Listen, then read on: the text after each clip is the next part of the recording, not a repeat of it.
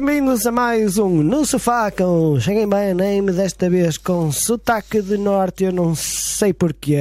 Renato, dá corda à galinha. Que maravilha da tecnologia. Agora temos uma nova aquisição aqui para o sofá. Estávamos fartos de ouvir o telemóvel do Gonçalo a dizer-nos que já tinham passado 25 minutos e para a gente despachar, e então arranjamos uma galinha que apita.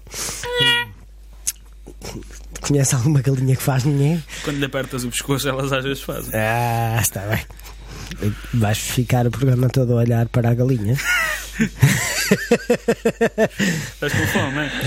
Estava só a certificar se aquilo estava a funcionar mesmo. Ok, certíssimo. Podes usar aquilo como metrónomo. Ora bem, pronto, vamos então.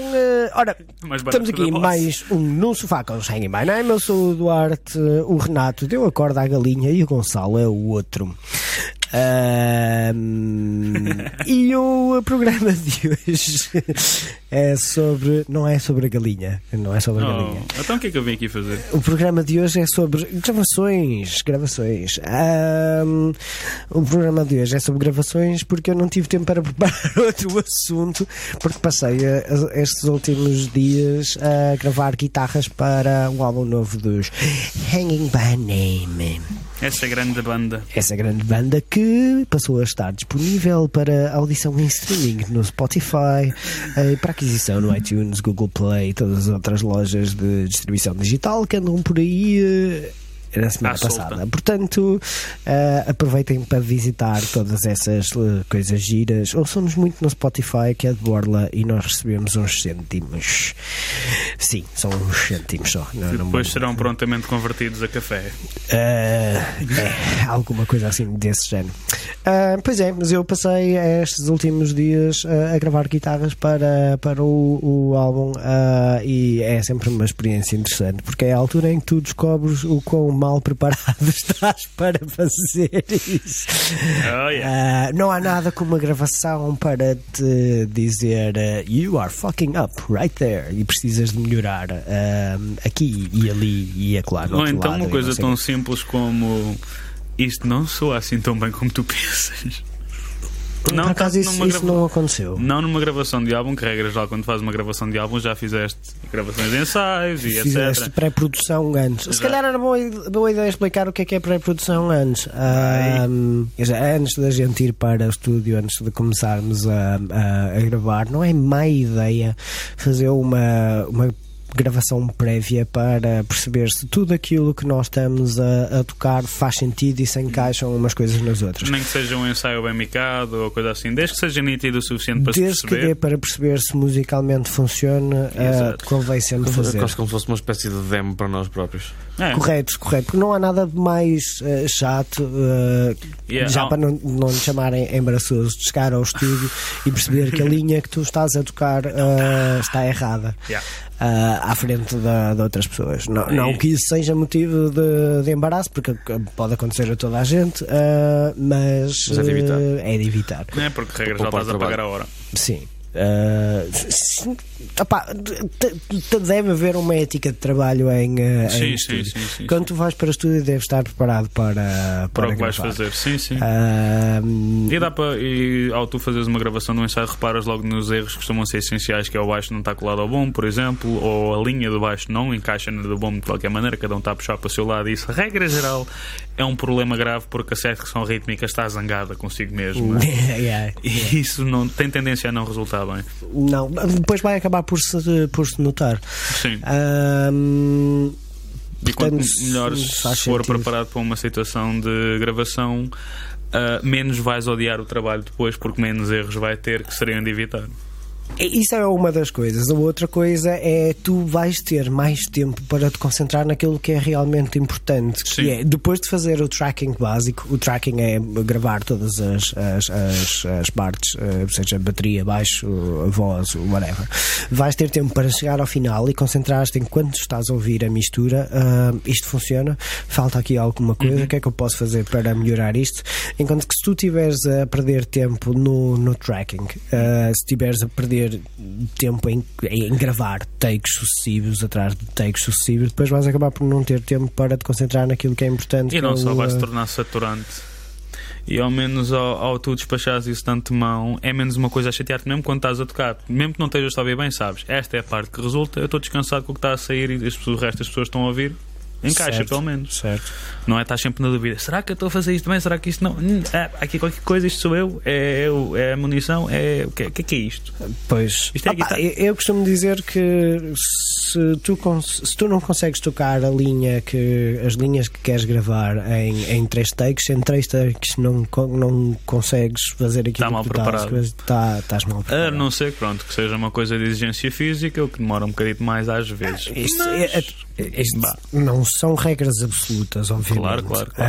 Há uma série de condições a priori que a gente tem que ter em consideração, como se o músico está confortável ou não, porque isso vai fazer uma diferença incrível quando a gente está a tocar. Se está com uma constipação em cima que nem sabe que planeta é que é, quando acorda, há uma data de cenas que influenciam e lixam algum gajo. Se tu estás e depois depende muito de instrumento para instrumento. É incrível a diferença que faz à altura do banco quando tu estás a gravar a guitarra. É uma coisa impressionante. Eu desde que comprei um suporte para o pé foi das minhas coisas. A guitarra fica quase debaixo do queixo, mas é boa confortável para estar sentado. Tu usas a perna esquerda para segurar eu tenho forçado a isso agora. Eu uso a direita. Eu tenho forçado a isso porque eu, como passo muitas horas a tocar, depois encarquilho-me à volta da guitarra e fico já me aconteceu não me conseguir levantar. Encarquilhas-te à volta da guitarra. Mano, já me aconteceu ter de pousar a guitarra no chão e estás-me a ver a mim a pousar uma guitarra no chão. Isto vai-me arriscar a pintura. Oh, Christ. Não curto fazer isso. E então pus-la no chão e tive de estar a levantar muito, muito devagarinho. Se eu me tivesse levantado uma vez, tinha partido as costas. Fisicamente é complicado. Imagino que seja a mesma coisa quando estás a tocar bateria, teres a altura do banco regulada como deve ser. Sim. E a tensão. Até para ele deve ser pior, que há muito mais peças móveis e. Pois a ergonomia a tocar bateria é sempre uma coisa complicada, não é? Para as costas, especialmente. Para mim, pelo menos. Eu geralmente quando faço uma atuação. Agora, no meu caso pessoal, eu meti numa banda, na chamada banda de baile, em que tu estás cerca de 3 horas e meia em média a tocar sem intervalo. Imagino. Isso custa. Geralmente trapézios e ironicamente nem é tanto os braços, porque estão treinados a nível de tensão a trapézios, que esta zona aqui. E perdoem-me a ignorância, mas que estes músculos aqui mais centrais, as lombares, ou o quê? E depois tu tens outro problema comparado, por exemplo, com os gêmeos às vezes. Sim, pé direito. E tu ainda tens outro problema comparado, por exemplo, com um baixista, ou um guitarrista ou um cantor, é que tu não te podes mexer dali. Se te põe um foco logo ali ao lado da cara, que começas a sentir aquele calorzinho do Ceará, não é? Que é agradável, vais ter de aguentar as 4 horas a levar com o natural. A máquina de fumo, pá. A máquina de fumo é sempre o fim do mundo, mano. Muito gosto de brincar com aquilo. Mas é tal coisa, aquilo faz falta, só que é sempre mal posicionado, regra geral. Mas no caso da bateria há uma série de limitações a nível de posicionamento das peças, especialmente quando há um guitarrista ou um baixista que vem para o pé de mim e solta um gás intestinal e eu não posso fugir. Também é vingança, porque tu quando largas aquilo chega ao palco todo. Vá. Não tanto. Vá. Mesmo com a máquina de fumos a dispersar. Mesmo que esteja uma ventania de 100 km/h, aquilo ruma contra o vento. É como a dono, é sempre. É personalizado. Não, mas há sessões de gravação de bateria que às vezes são mais de 3 horas. Sim. Mas um gajo ainda às vezes levanta-se um bocadito, dá uma. Vais beber água. Vais fumar um cigarro se fumares, etc. Eu não ia atuar. Não tens de grande volta a dar, a não ser que alguém faça um instrumento. Falar nisso, para quem não sabem, desculpem lá, o Renato já gravou a bateria para o álbum The Hanging há algum tempo atrás, porque o Adílio gravou o baixo antes de ir trabalhar para a Suíça. Portanto, o Gonçalo ainda não vai tocar baixo neste álbum, vai ter que ficar para a próxima. Mas pronto, isto já estava gravado há algum tempo. As guitarras ainda não estavam gravadas porque faltava escrever as melodias de voz e nós não sabíamos o que é que isso ia implicar a nível de guitarra também. Portanto, o Renato já fez isto há uma série de tempo. Já foi há uns meses valentes, não sei. Já foi há uns meses valentes, sim. Então o Adílio foi para a Suíça quando? Antes das férias de verão. Para em julho. Portanto, tu terás gravado isso no verão. Pois. Sim, há tanto tempo que a gente já nem se lembra. Eu gravei depois de ele ter ido embora? Acho que sim. Ele gravou primeiro com a bateria? Não. Acho que não sei. Foi estranho. Não sei. Sempre sei que nós fizemos umas guias muito giras com sintetizador, que parecia daquelas músicas de 8 bits dos jogos da Sega. Nós temos que fazer uma versão de 8 bits das músicas novas. Mas já que estamos só com sons do Super Mario. Na cena da ordem de gravações, também há que explicar que normalmente para se gravar um álbum ou um tema em particular, começa-se pela bateria, depois pelo baixo. Sim, começa-se por uma faixa guia. Sim. Estou a falar em termos de gravação final. Obviamente que para eles se ligarem uns aos outros há uma faixa guia, que pode ser guitarra, pode ser um baixo. Já sabemos em que secção da música estamos.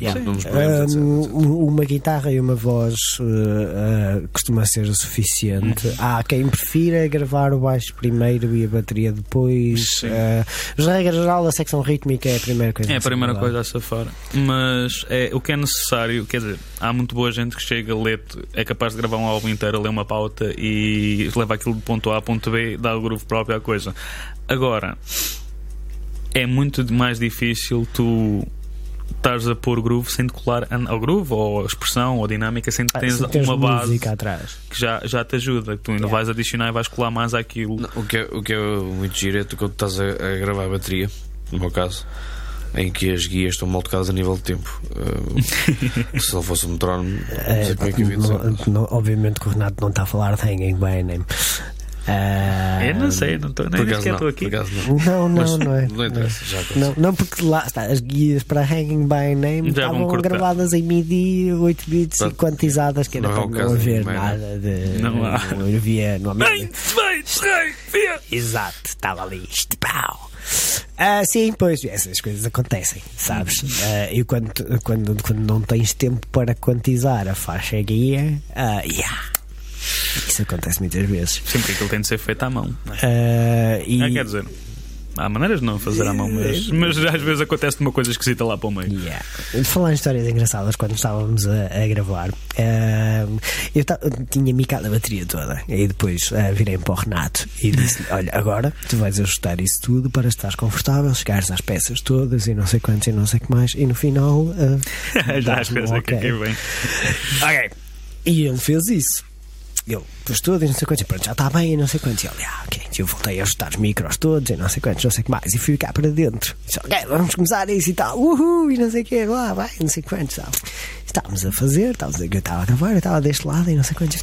O timbalão de chão estava-me a soar um bocado esquisito. E fui lá dentro ver o que é que se passava. Ora, o que é que tinha passado? O Renato tinha puxado o timbalão de chão, pai, mais 10 ou 15 centímetros para ele. Mas deixou o micro onde estava. Ou seja, o microfone estava a captar o ar, velho. Já não lembrava disso.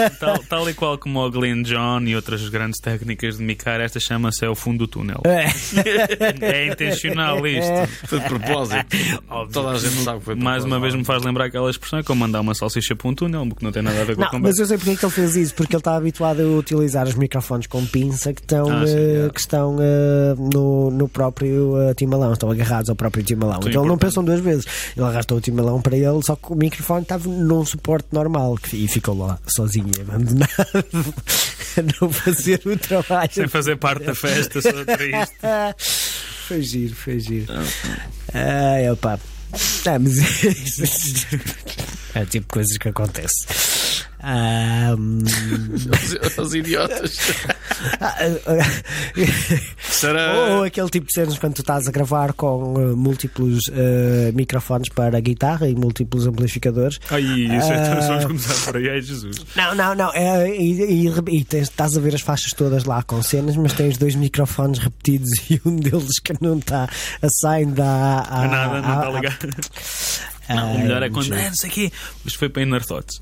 Também foi a primeira experiência que eu me recordo de estar Não, foi mesmo a primeira experiência que eu tive em estúdio, acho eu. Pois não sei. Que foi aqui. Sei que vamos fazer aqui um setup com 2, com o Mesa e depois com o. Ainda não acabou? Com o Mesa e com o Fender e não sei o quê. E preciso de gajo aqui. Que barulho é este, mesmo? Está bem. Queres mesmo usar este setup, não é? Portanto, está bem, eu lido com o ruído depois, não há problema. Não deu. Yeah. Porque é que isso estava a acontecer, Gonçalo? Houve uma vez que lembrou-se de usar o canal de distorção como canal só de engrossamento tímbrico. Como um canal limpo. Exato. Portanto, ele tinha o canal de distorção ligado, mas com o gain todo cortado. Então, E aquilo fazia... Um canal de engrossamento tímbrico. Mas é verdade, pá, isso é um termo técnico. Se fosse um amplificador com menos... Isso não é uma nem sei metáfora. O que eu devia ter feito aquilo, diabo.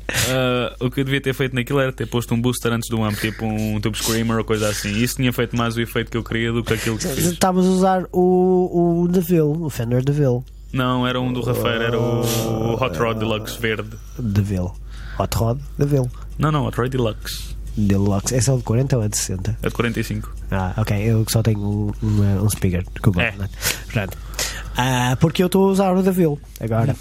Já agora, os nossos encarecidos agradecimentos ao nosso amigo Pedro Hocking por nos ter cedido o seu amplificador para a gravação.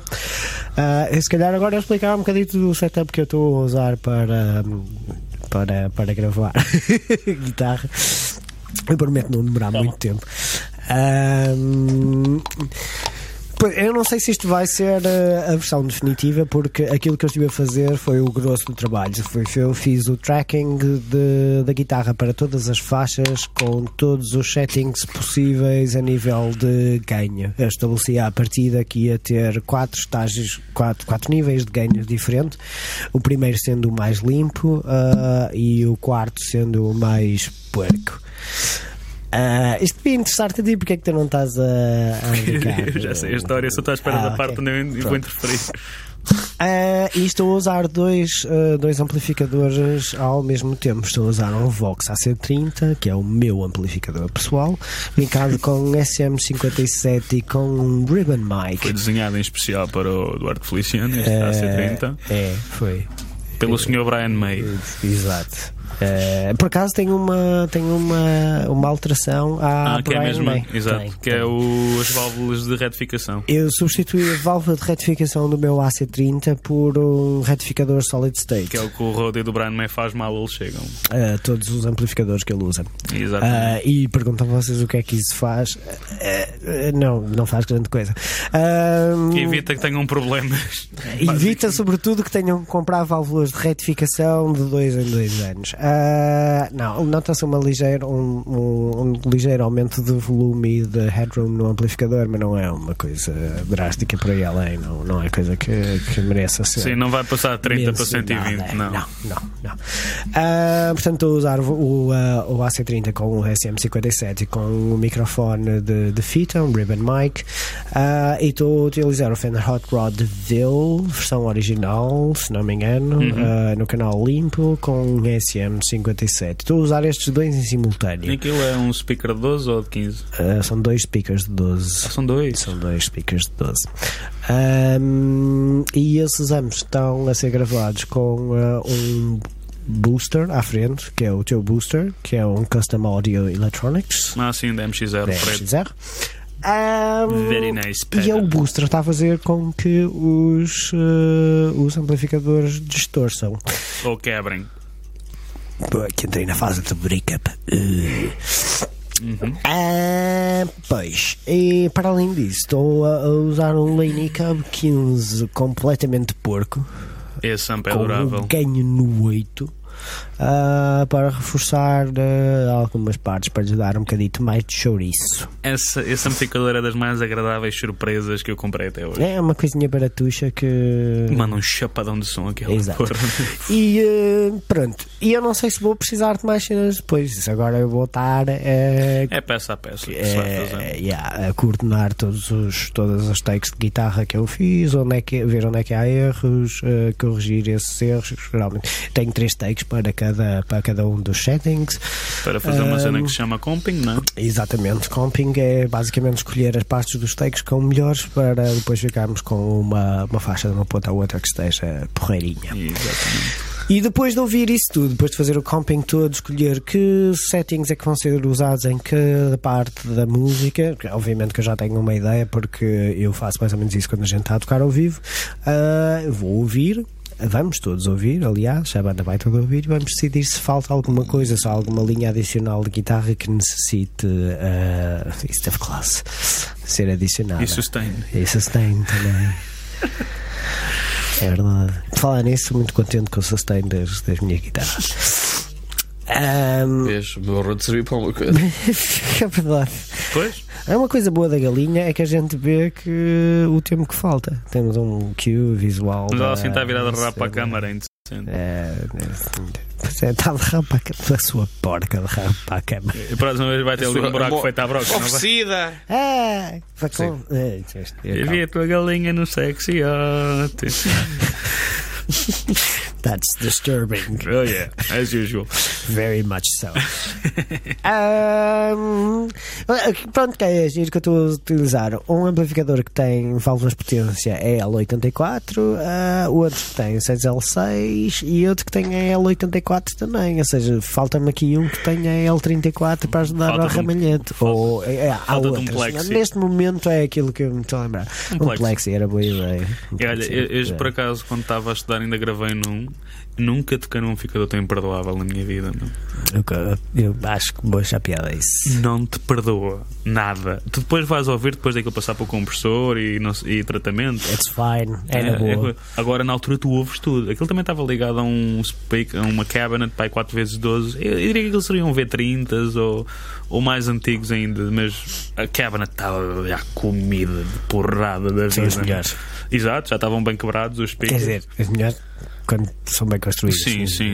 Mas, não, eles soavam muito bem, um som muito quente, muito expressivo, só que aquilo não perdoa mesmo. Tu fazes uma porcariazinha ao lado, ouves logo. Yeah. E não é tipo, eu reparei, mas calhar ninguém não. A primeira coisa que começa é toda a gente ouviu esta porcaria. Yeah. Isso tu notas bastante quando estás a tentar gravar a música toda com som limpo. Pois. É mais ou menos mesmo assim. Sim, eu estava a tocar um set funk. Não, ou é pop, já não me lembro. I don't know. Sei que tinha quase tudo som limpo, eu não pus distorção nenhuma. Tive de estar a levar com aquilo na cara o tempo todo e a notar toda a janeirinha que estava a fazer. E por outro lado também estamos a falar de um amplificador que aquilo é que é 100? 100 watts. 100 watts. 100 watts. E dos antigos, ou seja, não há redutor no fim, não há controlador de potência. 100 watts, 4 é L34 que aquilo tem.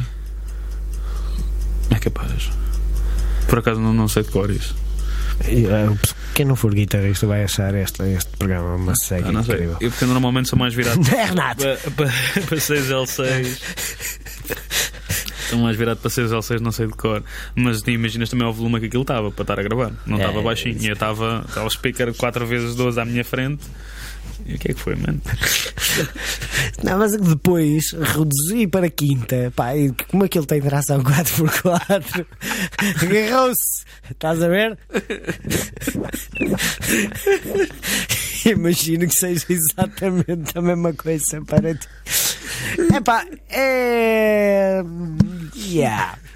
Algo me diz que a gente já passou o tempo que chega a falar de guitarras. Não. Então nós estivemos a gravar guitarras, queres falar do quê? Exato. Tarolas, tarolas são muito importantes. Escolher que setup mics é que fizeste para a bateria? Para a bateria. Fizeste um em cada peça? Fizeste Glyn John? Não, era micros de proximidade em todas as peças. Mas dinâmicos? Dinâmicos, sim. E 2 overheads em cima? Sim. E sim. E no bombo? Acho que no bombo também tinhas um dinâmico. Não, mas não tens mais alguma coisa sem ser o ovo? Não. Okay. Não, foi relativamente simples. Eu não preciso me preocupar muito e ter muitos microfones porque o Renato é muito equilibradinho a tocar. Tiraste a tampa ao bombo? Ou deixaste o túnel? Não, já tinha o túnel lá no o megafone. Sim, mas a gente quando gravava lá a bateria, pelo menos a gente tirava sempre a parte da frente. Não, mas tu com o megafone, aquilo, para vocês não sabem o que é um megafone. Eu comprei uma pele, não é uma pele, mas é uma coisa que se põe na parte da frente do bombo, em vez da plástico, em vez da pele, que parece um megafone, e tu depois consegues ter resposta, para além de te facilitar o micar o bombo, porque podes enfiar o micro lá dentro muito mais facilmente do que naqueles buraquinhos que tem na pele, isso é sempre bom. Tu obtens respostas de frequências diferentes consoante o posicionamento do microfone no túnel da... Porque também a maneira como o ar se move é diferente. Tens um túnel por onde ele passa, em vez de ser só um buraco. E o ar expande e, portanto, há uma série de coisas que podes experimentar com isso. Ai, credo, a galinha falou! Isso quer dizer que já estamos a 5 minutos da meia hora.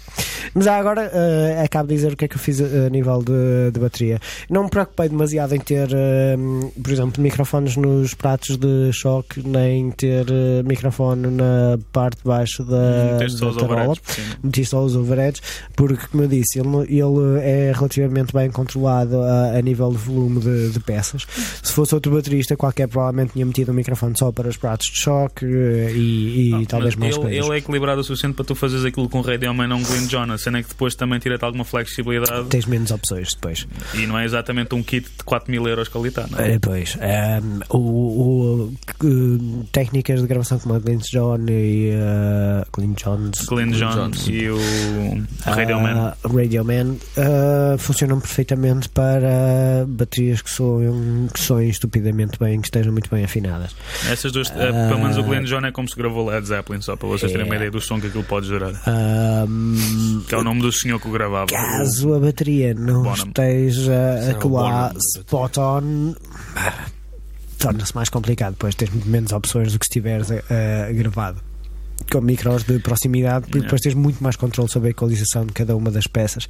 O desafio depois é fazer com que a bateria soe um instrumento e não um conjunto de peças separados. Isso também tem muito a ver conforme faz a panoramização dos overheads. Se tu os puseres completamente para os lados, vai ser mais difícil. Se os deixares andar um bocadinho mais para o meio, eles têm tendência a colar melhor. Sim, isso é verdade, mas eu tenho sempre a ideia que isso passa mais pela maneira como tu conjugas as peças umas com as outras. Isso que tu dizes é um dos fatores. Sim, e tanto eu como tu já tratámos de bateria, e a gente, regra já, deixa para a cabeçada por causa das mesmas coisas também. Vão estar gordo demais, está nada. A cena é mesmo fazer com que a bateria soe bem, mas que pareça uma bateria a tocar numa sala. Seja um instrumento, mesmo não várias peças soltas. Exato. Porque isso estraga um bocado o conceito. Quando tu tens um som de tarola absolutamente impecável, mas os pratos que estão na sala ao lado vai soar. Isso é quando o pessoal começa a pôr reverbs diferentes em tudo. Eu rio-me tanto. Parece que tens um prato numa casa de banho, a tarola na cozinha. E o bombo na sala, uma coisa assim. Mas é aquele tipo de coisas. Também depende muito de estilo para estilo. Estamos a falar mais a nível de rock que outra coisa qualquer. Sim. Mas sim, basicamente foram SM57 em todos os timbalões. Melhor micro do mundo, pá. Foi um dinâmico cardioide da T-Bone, hipercardioide na tarola, e o micro do kit de bateria da T-Bone no bombo. É a réplica do D112 da KPG. Sim. Portanto, normalíssimo, nada de. Sim, é muito standard, até é o normal. O baixo foi gravado com uma DI.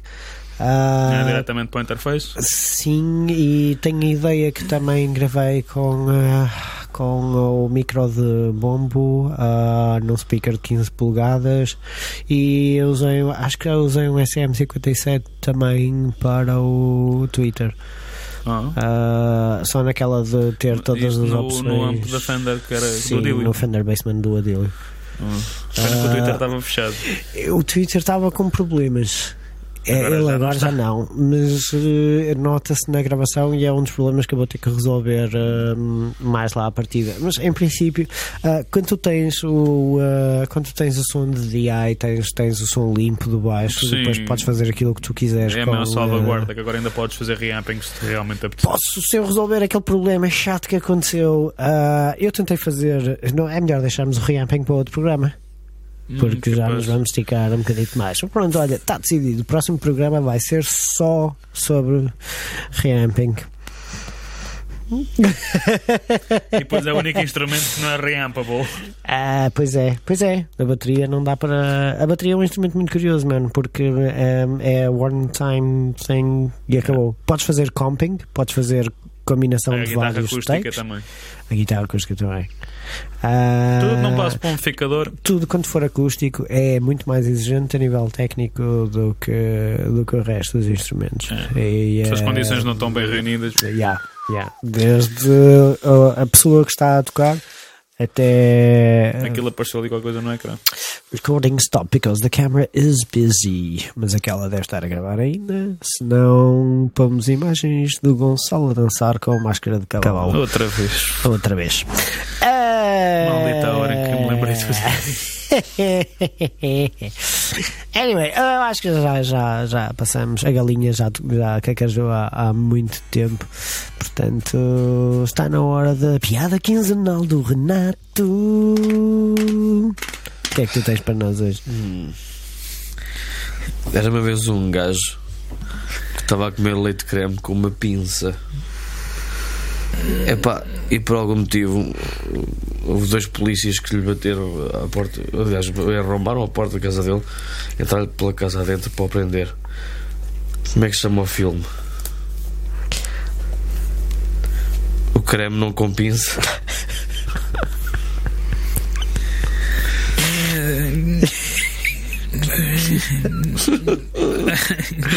Tentei, eu juro que tentei.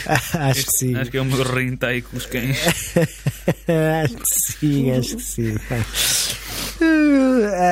Pois é. Então olha, vamos para as sugestões musicais agora. Eu assustei-te, foi? Não, ensurdeceste-me, é diferente. Quem é que quer começar com as sugestões musicais? Eu sei que é para coisas minhas, bem. Renato? Blind Guardian, A Night at the Opera. Blind Guardian. No idea. É uma espécie de power metal que eu considero mais fixe do que a maioria. Portanto, power metal são os metrosexuais do metal. É isso? É, mas a Blind Guardian é mais engraçado. Ok. Tem elementos meio folk. Então, não é mais os emos? Não, pá. Os power metal é que são os metrosexuais do metal. São aqueles gajos que rapam pelos e que ficam todos oleados e musculados para ir para cima do coisa. Isso é mais tipo Manowar. Exato, isso não é power metal. Isso não é power metal. O que é power metal então? Power metal tipo Rhapsody. Não ideia. Mais épico, mais medieval. O que raio é que é Manowar? Não, aquilo é tipo prostitutas e motas e strippers. Desculpa, aquilo não é power metal. De vez em quando tem.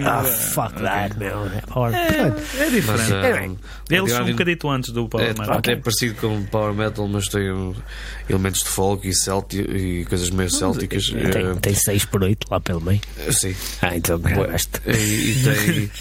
Também tem pedal duplo e riff com cobertura. E tem bué de overdubs de vozes. Tipo, cenas épicas. Parecido com o Queen, mas dentro de um contexto metaleiro. Ok. É interessante até. Está bem. E Gonçalo? Já lá chegaste? Já. Eu vou sugerir 3 músicas esta semana que têm a ver um bocado com o que a gente vai falar hoje, ou seja, de gravação. Isto dito, a primeira pertence ao Sr. Andy Timmons e chama-se Electric Gypsy. Esta aqui eu sugeri porque o que ele faz, ele usa 2 amplificadores diferentes ao mesmo tempo. Um Deuce e um Lone Star da Mesa Boogie, que é o equivalente ao que tu fazes com o Vox e com o Fender. Um tem 6 L6 e o outro tem a L84. Exato. Salvo erro, mas acho que é isso. Certo. Ou seja, um é muito limpo e tem um headroom enorme, o outro quebra com muito mais facilidade e vai originar uma cena fixe no tom de guitarra dele. Ou seja, cada vez que ele bate com força nas cordas, ouve-se a nota limpa, mas ouve o outro amplificador por trás a saturar. Reagem de maneira diferente à maneira como ele toca. E ele está a usar os dois ao mesmo tempo, o que dá uma cena muito fixe. Enriquece o tom. Muito. É um novo nível de expressão. É o que eu estou a tentar fazer no meu setup de gravação também. Exatamente. Depois eu quando estava para sugerir esta, pensei, porra, mas eu estou a tocar baixo aqui, mano, eu tenho que sugerir alguma coisa com baixo algum dia.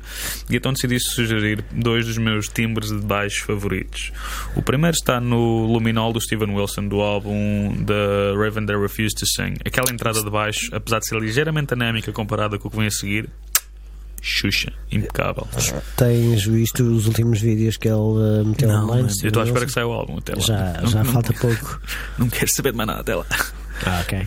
Depois vou sugerir a 4ª música do álbum o segundo álbum dos Aristocratas. A música chama-se Oh No. Oh No. Exato, tem uma história muito gira por trás da música, vejam no YouTube. Essa tem mesmo um timbre de baixo, aquilo é possante mesmo, é grande, mas é clanky e me desculpa a mesma. São os meus 2 timbres de baixo assim mais. Portanto, é powerful, mas definidamente. E pronto, isto também está relacionado com o facto de que timbre é que eu deveria mais entrar neste contexto de hanging, etc. Correto. Então, agora chegou a minha vez. Eu escrevi a minha sugestão musical para não me esquecer. Uma daquelas coisas que os hipsters usam. E é o álbum Emar dos com papel e caneta analógico, atenção. Tinari One. Eu não faço a mínima ideia como é que se diz, mas anyway, é de 2013. A gente vai deixar o link lá em baixo. Tinari One Emar. Que é curioso porque Hanging by Name é relativamente complexo a nível rítmico e eu gosto de coisas complicadas, e Tinari One é exatamente o oposto. Tinari One é muito, muito simples, mas mas eu adoro aquilo. É tipo bom para lavar a cabeça. Eu faço isso antes dos ensaios cá. Mas isso é por causa da caspa. Não. Está a brincar com o sol. Não, é para isso a aloe vera. Correto. Não, mas as músicas são todas muito parecidas umas com as outras. A linguagem é muito semelhante pelos álbuns todos fora, mas tem lá alguma coisa que é porreira e que me faz gostar daquilo. E pronto, essa é a minha sugestão musical para hoje. E com isto, se calhar, concluímos o programa com a nova adição da galinha. Vamos lhe arranjar um nome. Olha, sugiram um nome para a galinha nos comentários do vídeo. Digamos o que é que a gente deve chamar a galinha. E então, pronto, vamos ficar por aqui. Um programa dedicado à gravação e às galinhas. Deixem-nos um like na nossa página do Facebook, subscrevam o nosso canal do YouTube e sigam-nos no Twitter se para aí se sentirem inclinados. Portem-se bem, meninos, digam-nos coisas, partilhem os nossos vídeos se vocês gostam daquilo que a gente faz. A melhor maneira que vocês têm de nos ajudar é partilhar os nossos vídeos nos vossos murais. A gente agradece todos os likes e comentários que vocês deixam lá, mas partilhar os nossos vídeos ajudam a espalhar a mensagem, ou o vírus neste caso. E pronto, vamos acabar isto com uma sugestão de cinema dada pelo Renato no instante, e eu depois vou sugerir uma série de comédia no YouTube. Sugestão de cinema? Sim, foste ver o quê? Eu fui ver o Whiplash. Pronto, o Renato sugere o Whiplash, é sobre bateristas, e está nomeado para os Oscars, não é? Eu, por acaso, ainda não vi. E eu vou sugerir uma coisa que o Carloto me sugeriu, que é uma minissérie do pessoal do Porta dos Fundos chamada Viral, que é sobre um rapazinho que descobre que tem AIDS e que vai contactar todas as rapariguinhas com quem ele fez sexo para lhes dizer que tem AIDS, e fizeram uma comédia com isso, e tem muita piada e dizem muita asneira também. Pô. E nessa nota, pronto, vamos acabar o programa, né?